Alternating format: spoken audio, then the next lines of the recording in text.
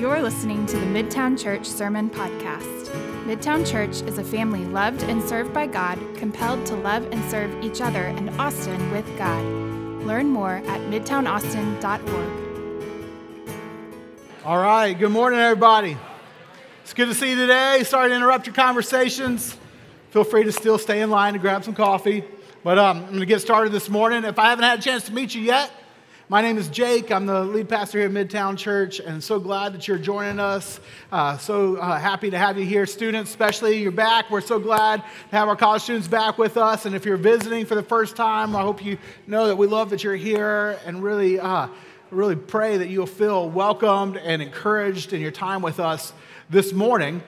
We are continuing a four-part sermon series that we began last week that we're calling, as you can see, Abide. Life with God. It's kind of what the series is about. I know the word abide is a word that we don't use often, but in this sense, it just means to, what's up, Damien? Thanks for that. The word abide really just means to remain or dwell or like continue in a state or like a relational state with someone. In this case, we're talking about abiding, remaining, dwelling with God. And that's the wild thing. I said this last week. This is one of the most wild truths revealed by God in Scripture is that He wants to be with you. Like, just pause on that. Like, let that sink in for a second. That the Creator, that the all-powerful, holy, majestic God wants to be with you. And not only does He want to be with you, but He's willing to pay an incredible cost in order to make it possible to be with you. That God would not only created us so that we could be with Him, but when we went our own way, we turned our back on God, we decided to try to do life apart from God, God didn't just say, okay, well, done with you. No, He came after us. And that Jesus paid the price, though it was of incredible cost, to make the way to be with us. I shared this verse, one of my favorite verses in all of Scripture. I shared it last week, shared it again. In 1 Peter 3:18, it says, "For Christ suffered once for sins, the righteous for the unrighteous." For what purpose? To bring you to God. To bring you to God. Like, God wants to be with you. How much? Christ suffered, the righteous for the unrighteous, to make it possible. See, guys, just right out of the gate here in the sermon series, we want everyone to know the crucial element, the foundation of the Christian faith is this, that God has made the way for you to be in a relation with Him. That way is through Jesus Christ. When Jesus died in your place for your sins as your payment, He made the way for you to enter into a relationship with Him through faith, just simply believing that Jesus truly did that for you. And if you believe that, that's all, it's just belief. If you believe that He did that, you are promised, you're brought into a relation with God. You're reconciled with God. You become a child of God. You're adopted into the family of God. You're in the relationship. Incredible. But who wants to just stay in a relationship and then stay distant within that relationship? Like, no one, you don't do that. It's not like I met Krista and then I thought, okay, hey, will you go on a date with me? And she says, yes. And then it's like, okay, great. And then we're in the date, but we don't ever talk. It's like we're kind of in a relationship, but we're never talking. We're never interacting. I mean, that's silly, right? I mean, it's completely stupid. Well, guys, it's the same thing with God. We enter into a relationship through Jesus, but God says, hey, I don't want to just be in a relation with you. I want to have a deep, intimate, like relationally close relationship with you. I want to, ask God, do life with you. I want you to really know me. I want you to really trust me. I want us to have a close, abiding relationship together. And that's what this series is about. That's the kind of life, that's the kind of a relationship we are invited to have with God, to abide with Him, to deeply know Him, to do life with Him. But here's the thing. There are obstacles to abiding. Like, you enter into the relation with God through Jesus, but in order to continue to get to know God and do life with Him, there are things that get in the way of that have to be overcome in order to really abide with God, to really get to know Him and to really do life with Him. Last week we talked about one of the biggest ones that we all experience. It's the obstacle of busyness, right? Today we're going to talk about another key obstacle that has to be overcome if we're going to do life with God. We're going to abide with God, remain in a deep relation with God. And that's the obstacle of pride. See, when the Bible speaks of pride, it could speak of it in a positive sense, right? There's certainly a form of pride that's good. But the Bible also speaks about pride or someone who is proud in a negative sense. And when it does that, it's always talking about someone who shifts ultimate confidence from God to self. A proud person says, okay, I don't really need God. I can do life on my own. Now, in contrast to that, in Scripture, you see the characteristics of a humble person. And a humble person is someone who recognizes that they are dependent upon God, that they realize, I need God. And I think that it kind of goes without saying, but we can recognize that someone who realizes that they're dependent on someone is going to be driven to be with that person, right? But if you don't think you need them, then that's certainly not going to help drive you together. You're just like, well, I'll see you whenever I see you. But a dependent person is like, no, I need you. I want to be with you. And that can drive abiding. I was reminded of this, or kind of when I think about this,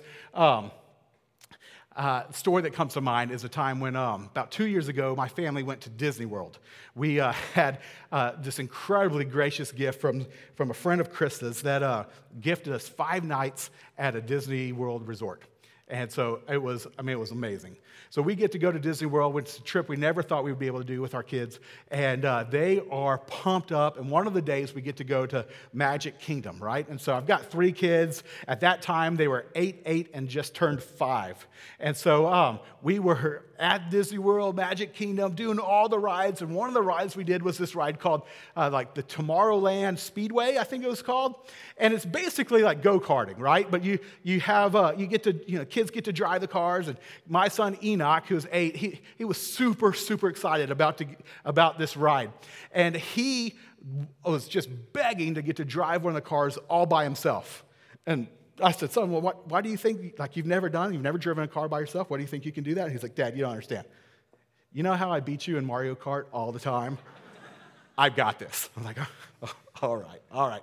So we get up in the line, and then there's height requirement, and he just misses the height that he has to be able to be in a car all by himself. And so he's devastated, right? But I say, hey, I'll get in the car with you. I won't even talk to you. You'll drive. You could pretend I'm not there. And that starts helping him feel better and makes me feel a lot worse because that's what he's like, I don't even want you to be with me. But I was like, all right. So we get in this car. He's behind the steering wheel. He's going to drive this. I'm just there acting as if I'm not there. And he takes off. And I think I got a picture of this, what this looks like. See, this is the actual thing. And you see this rail, like the cars sit on this rail, and the rail keeps them in the lane, so there's some area to drift, but if you drift too far, you hit this rail, it bounces you back, and then it bounces you left, bounces you right. So he can't for the life of him get this car to go straight. I mean, it is like, for about a full minute, literally, I'm not exaggerating, all we're doing is going boom, boom, boom, back and forth. And I'm trying not to laugh. I'm just trying to pretend that I'm not even there. And he's getting more and more frustrated. And finally, he says, Dad, will you just help me? And I said, sure, buddy. And I lean over and try to get the wheel to go straight. It was actually harder than I thought it would be. But we managed to finally get the car to go straight. And I get off that ride, and I'm just thinking, now, that is a pretty accurate picture of how I live at times, where I just am so confident in my own ability to navigate life that I rarely recognize that I truly need God. I'm just set on, I got this. So I don't need, but God is there with me at all times. So He's there with you at all times, and you just cry out, I need you. He's like, I'm here. I want to help you. But we rarely do that. And we end up careening from rail to rail to rail until finally it's like things get so bad. We're like, God, why need your help? Like, God, I've been here the whole time. See, here's what I think, and I could be wrong, but my guess is that for most Christians, and if you're not a Christian, you're here exploring faith, then this might not be your experience. That's great, but it's probably helpful for you to know that this is a lot of Christians' experience. And for Christians trying to follow Christ, oftentimes it's not that we don't want to be with God. It's just that we don't really feel like we need Him on a day-to-day basis, and that will keep us from depending on Him. This morning, what I want to talk on is I want to just hit on why we need to be dependent on God. And I want us to look at an example in Scripture of someone who was incredibly dependent on God, that we can learn from his example and what he has to say about what dependence looks like and what results from it. So that's where we're going to go this morning, all in hopes that this will help drive in us a hunger to be with God. All right, so let's jump in with this first idea, our need for dependence, our need for dependence. And as I kind of just alluded to, I don't think that it's that we don't think, or as Christians, that we would, we don't think that we, don't need God. Like I think most Christians would say yes to the statement. Like, should you be dependent on God? Do you need God? Everyone would be like, yeah. But here's what I find is that unless you actually feel like you need God, then you will not depend on God. So you can cognitively state, I need God. But unless you feel it, you won't actually do anything about that statement, right? I mean, it's kind of like food, right? Where you know you need to eat, but when do you eat? Well, I wish this was true for me all the time, but you're supposed to eat only when you're hungry, right? Or sad. Is that one? You can do that? But no, you feel hunger, and then you eat. Well, guys, the same thing is true when it comes to depending on God. You know you need to do it, but you don't really do it unless you feel the need to do it. And let's be honest, in the modern day comforts of life, if you've got some money in the bank, you've got a job, you have family, you have friends, you have a place to live, you've got a TV with Netflix or whatever, like these things can cause us to really grow numb to the fact that we need God. Isn't that not true? I mean, how often can you, and I'm guilty of this, like wake up, get dressed for the day, head off to work or school, come back home, eat dinner, turn on the TV, go to bed, and not one single time feel your need to be dependent on God. But there are two things that I've learned, and God's graciously taught me over time, that when I'm clued into, really help drive my realization for my need for God, that really make me feel a need for God. I want to just share those with you right now. The first one is this, that I'm aware of my need for God, my need for Him, whenever I am seeking to reflect His character and how I'm interacting with others, right? You ever feel that?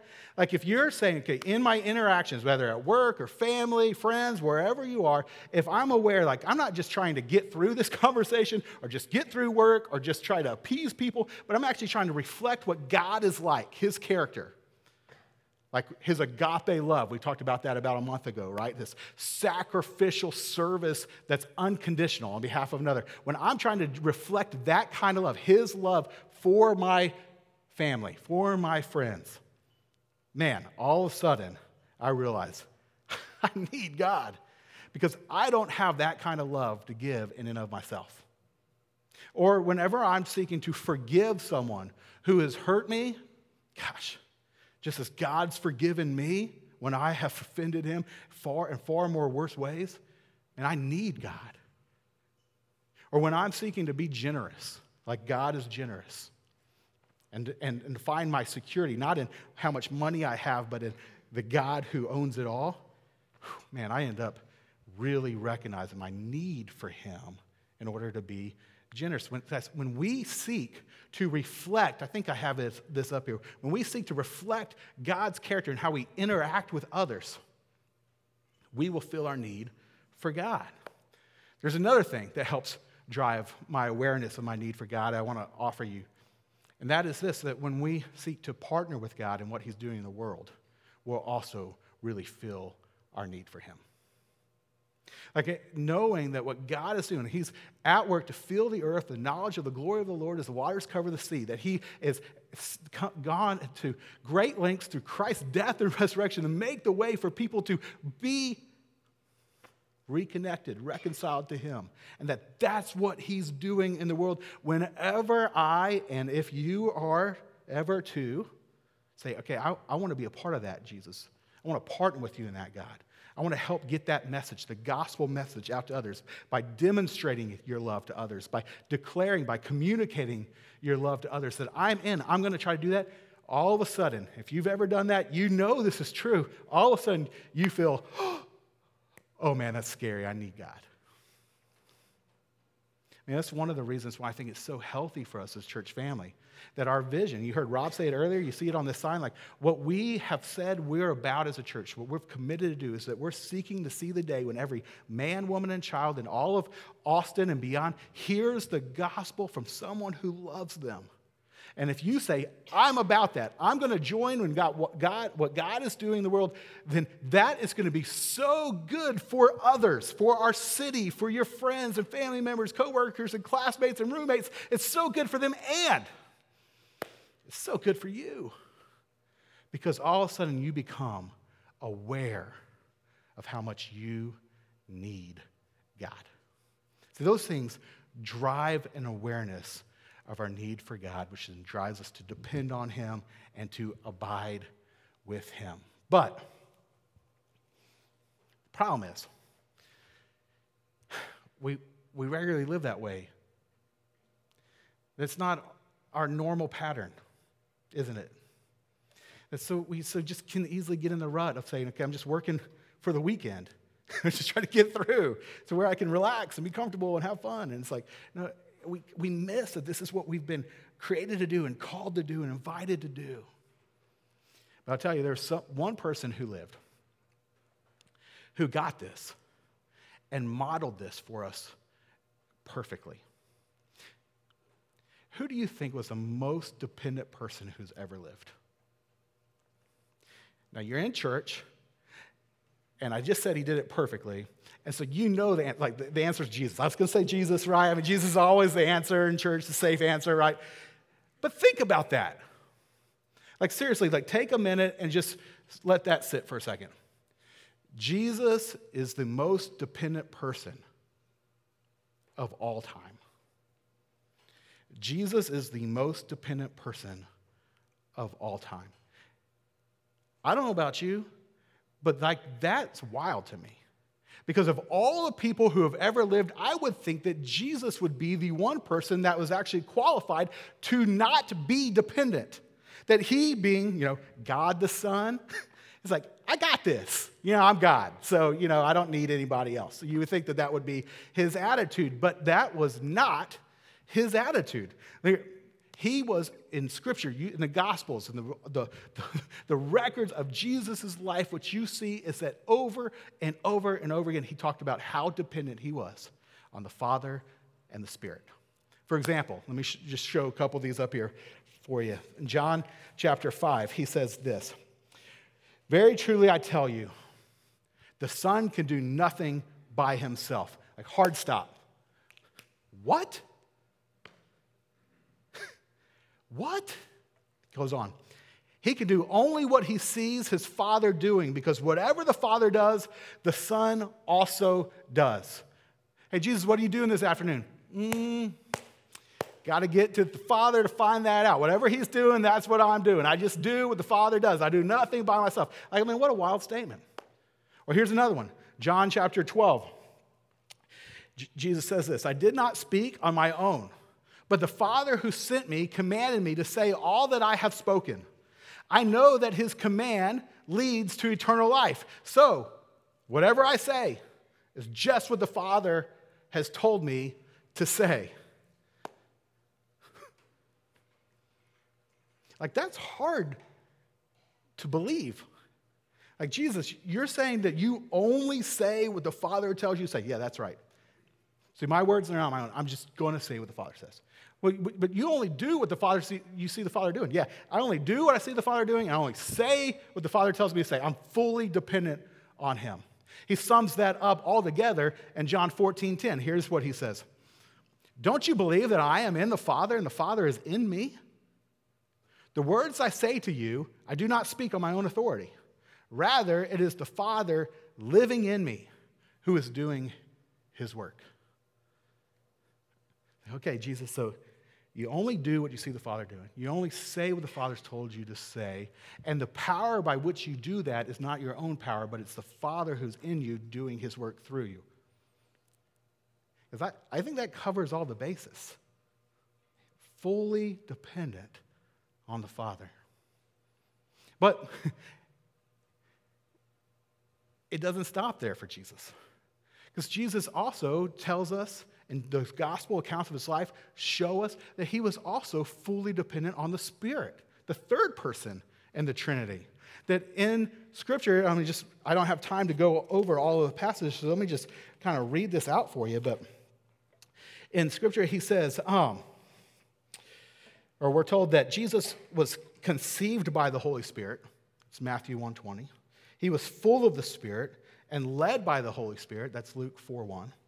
He cast out demons by the Holy Spirit. That's Matthew 12:28. And that he gave instructions by the Holy Spirit. That's Acts 1:2.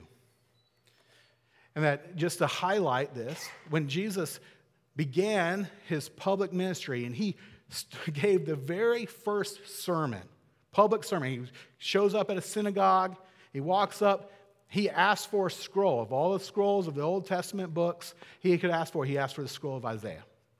And he takes the scroll of Isaiah. Now, Isaiah is a long book. I don't know what that looked like. It's a giant scroll, right? And he's like, takes it, he unwraps it. I have no idea. But he skips the beginning, and he keeps unraveling. He skips the middle. He goes all the way to near the very end, chapter 61. It's what we know it as, in the book of Isaiah. And this is what he's going to say to begin his public ministry, first sermon, if you will. He says these words, "The Spirit of the Lord is on me, because he has anointed me to proclaim good news to the poor. He has sent me to proclaim freedom for the prisoners and recovery of sight for the blind, to set the oppressed free, to proclaim the year of the Lord's favor." First words, public sermon, Jesus says, the Spirit of the Lord is on me. He has anointed me. He has empowered me. Everything that I'm about to do is by the power of the Spirit. Jesus was the most dependent person of all time. See, earlier I said, okay, here's what helps me recognize my need for God. It's whenever I aim to represent God in interactions with others. That in the way I interact, I hope that they get a picture of what God is like. Man, I realize I can't do that without God's power. Or two, I aim to partner with God in what he's doing in the world. Well, friends, think about this. When it comes to Jesus, who you would think, again, and I would think, he would have the ability to do these two things by himself because, he's God. Jesus, in his ministry, with his purpose of what he was doing in the world, he says, I have come that you would know what God is like. Think about John chapter 1, verse 18, which says this. No one has ever seen God. I said John 1, verse 18, I think that's what I meant. No one has ever seen God, but the one and only Son, who is himself God and is in closest relationship with the Father, has made him known. And Jesus says, okay, yeah, I've come that you would actually know exactly what God is like. But I'm not going to do that on my own. I got to depend on the Father, the Spirit to make that happen. And when it comes to aiming to partner with what God's doing in the world, what the Father, in this case, the Spirit's doing in this world, Jesus says, yeah, I'm fully partner of that. To use his own words, Luke 19:10, he says, I've come to seek and save the lost. Like, this is why I've come. The Son of Man has come to seek and save the lost. I'm here to partner with God and what he's doing in the world, the other members of the Trinity, what they're doing in the world. But I'm not going to do that on my own. I can't do that on my own. I am dependent on the Father and the Spirit. Now, here's what goes without saying, but I'm going to say it anyways. If Jesus needed to be dependent in order to do those things, we do too. We do too, right? Of course. And Jesus knows that. That's why the night before he's going to be crucified, gets his closest followers together with him. And we read about this in John chapter 15. He says these words to them. He says, "Abide in me, as I also abide in you. No branch can bear fruit by itself. It must abide in the vine. Neither can you bear fruit unless you abide in me. I am the vine, you are the branches. If you abide in me and I in you, you will bear much fruit. Apart from me, you can do nothing." As in this statement, Jesus gives this just simple but just powerful picture of what dependence looks like. He says, hey, it's like this. This is how we're meant to work together. I'm the vine. I'm the true vine. That's a big statement for those who were from Israel. I don't have time to get into it. It's just a profound statement. Like, I've done what you all can't do. I'm the true vine. I'm the one who really brings life. He says, okay, I'm the true vine. You're like a branch. You need to be rooted in me. You need to abide in me. You need to remain in me, dwell in me. You need to be with me, connected with me. And when you are, you will bear fruit. But apart from me, you can do nothing. When we hear that, we think, okay, what do you mean I can do nothing? Well, he's specifically talking about you can't produce any fruit. Well, then, so what's fruit in this context, right? It's kind of a big idea. Well, later on in this passage, a couple sentences later, verse 8, he gives us a little bit more explanation of what he means by fruit. Here's what he says in verse 8. He says, "This is to my Father's glory, that you bear much fruit, showing yourselves to be my disciples." So in this, you get two ideas, two descriptions of what this fruit is. One, it's fruit that glorifies the Father, okay? The second is that it's fruit that reveals that you're a follower of Jesus, that you do what Jesus does, that you are about what Jesus is about, that you look like Jesus. So you glorify God, this fruit that glorifies the Father and shows that you're a follower of Jesus. Well, what does that? Well, if you just want to go simple as this. This fruit is a fruit of character. God's character being produced in you. It's where you actually show people what God is like by how you interact with them. Or it's what Paul talks about in Galatians 5, when he just calls it the fruit of the Spirit. It's love and joy and peace and patience and kindness and faithfulness and gentleness and goodness and self-control. And this is fruit that nourishes others, because that's what fruit does, right? Nourishes others. And so this is fruit that's offered to others for the benefit of others, that they can know God. It's partnering with God to get the gospel to the ends of the earth. It's partnered with God to help people know that God loves them and what he's done for them in Christ. This is fruit of character, and it's fruit of mission that it offers God to others. And Jesus says that fruit that glorifies God, fruit that shows that you're my Father, fruit that reveals God's character and how you interact with others, and fruit that partners with God to get the gospel to others. You cannot do that apart from me. You cannot do that apart from me.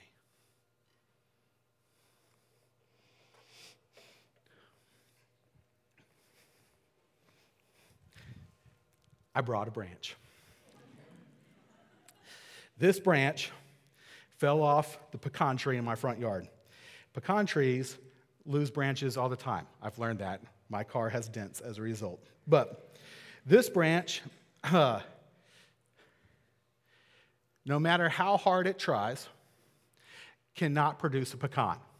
I mean, this branch, it can think about it. No, it can't. It's a branch. But let's pretend it can.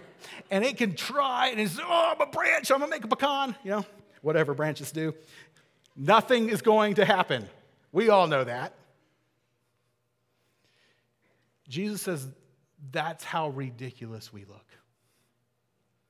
When we are trying to produce the fruit of his character and partner and like significantly, eternally impact others apart from abiding in him. He says, you cannot do it. Apart from me, you can do nothing. But he also gives us another promise, and it's a beautiful promise. It's a great promise in this passage. See, the promise of dependence here is that if you abide in me and I in you, you will bear much fruit. I mean, think about that. If you abide in me and I in you, you will bear much fruit. Friends, that is a guarantee from the lips of Jesus. You can take that to the bank. If you abide in me, you will bear much fruit. Friends, how often do we feel that sense of like, I just wish I could be more patient, more gracious, more gentle, more kind, more loving? Jesus says, hey, if you abide in me, you will bear fruit. And you want to be more loving towards those that are hard to love? You want to be more patient with your kids or your boss or your roommate? You want to be more gentle? You want to be more kind? Abide in Jesus. That is the only thing that will produce that fruit. And it's guaranteed. It's guaranteed. Abide in me, and you will bear much fruit. That's the promise of dependence. I hope that we will believe that. And that it will help drive us to spend time with God, to abide in him. Because if you think about it, and I think this is the natural next question, is it's just, okay, if that's the promise of dependence, I see how important it is that I abide in Christ. But it's fuzzy to me what that means. What does it look like? How do you, like practically, I know I'm like a branch and he's a vine, but like I'm not actually a branch. And so I don't really know what branches do. Like what does that look like? How does that? Well, a couple things that are helpful to note. First is, when it comes to the word abide, when Jesus says, okay, abide in me, I abide in you, that word that he uses, the word abide, is an imperative verb, right? Or to put it a different way, it's a command. It's a statement that we have a responsibility to do something to maintain or to remain abiding in Jesus. Like there's something we need to do in that. So, okay, well, what do we need to do? Well, to find out, it makes sense to go back to the most dependent person who ever lived and see what he did. How did he abide in the Father and the Spirit? And what we see in Jesus, friends, is that he made it his regular habit to spend time with the Father and the Spirit. Spend time with him. It's a simple concept, but you can boil it down to that. I mean, think about this.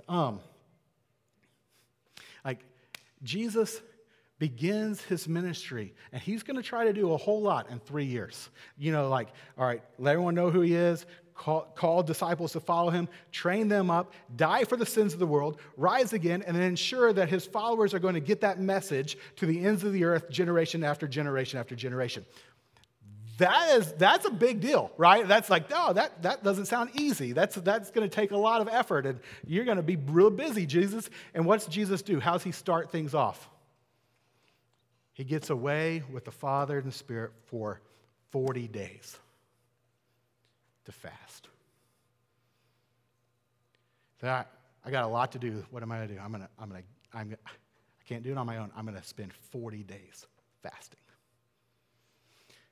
And then as Jesus begins his ministry, we see that pattern continues. Mark chapter 1, verse 35 says this: very early in the morning, while it was still dark, Jesus got up, left the house, and went off to a solitary place where he prayed. And this was his regular pattern. So much so that in Luke chapter 11, verse 1, we're told this: one day Jesus was praying in a certain place, and when he finished, one of his disciples said to him, "Lord, teach us to pray." Like, Lord, we see you do this so often. It's not like how we pray. Like, what's going on with you? Like, will you teach us to do that? See, this was Jesus, his fundamental, primary, foundational way that he stayed dependent on the Father and the Spirit. He spent time with them, hearing from them and speaking to them.